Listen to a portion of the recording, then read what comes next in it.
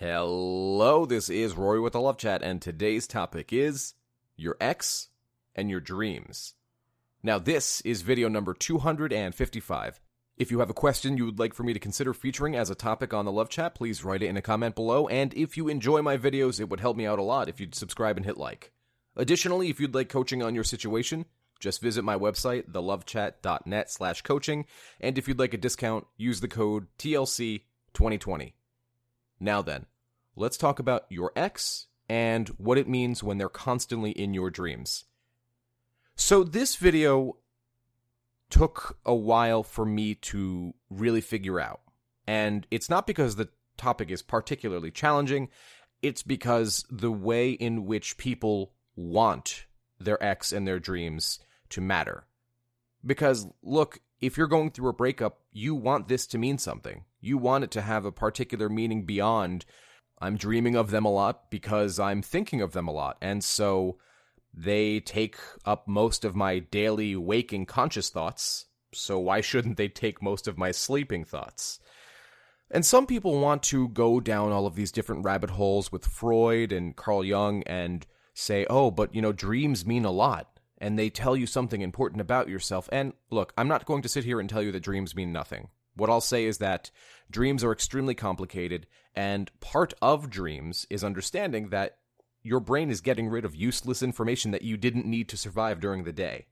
It's also just random neurons and electrons in your brain firing left and right. That's really what happens during sleep, and if you don't believe me, you can research it yourself.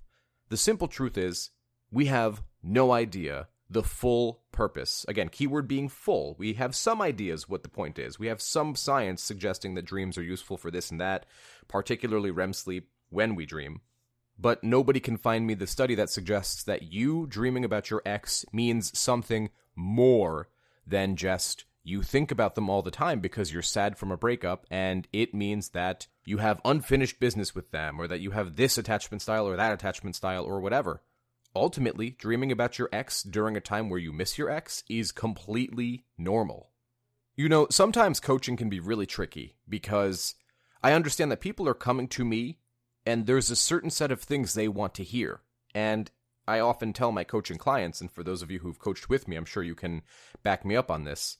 I often say, look, have some pity on me. I'm not going to tell you things you want to hear. The best coaching I can do is when I'm genuine with you. And sometimes people push back on that because they're sad.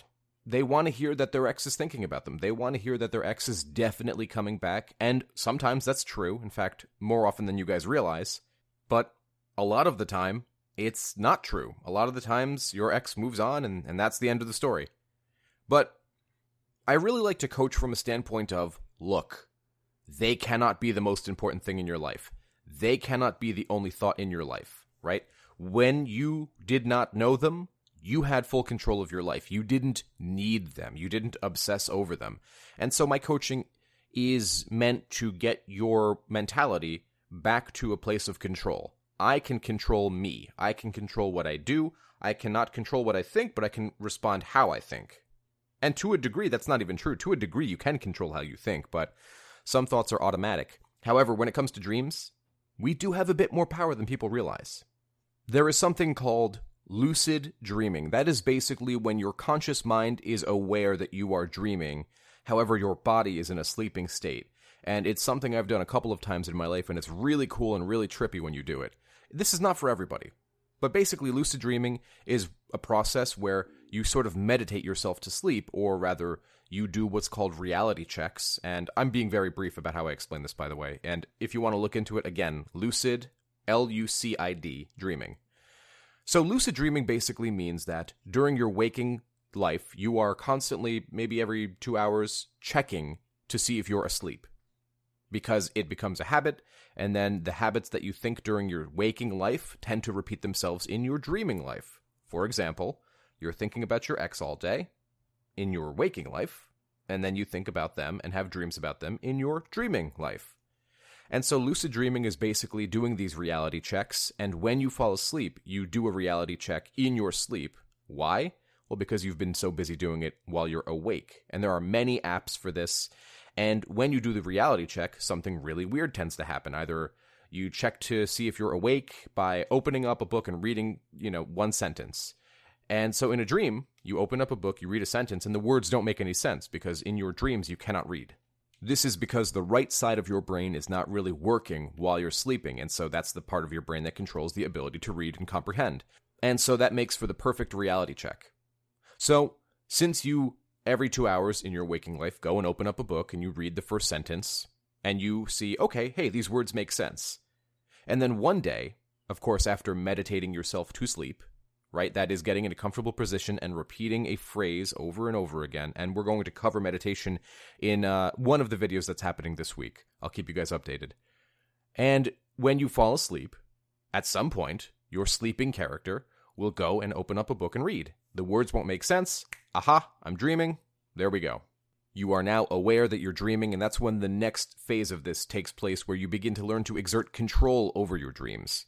And so basically what I'm saying is there is a way to confront yourself in your dreams. I'm not going to go too crazy with the lucid dreaming stuff. That is up to you guys to explore and see if that's something that you'd be interested in.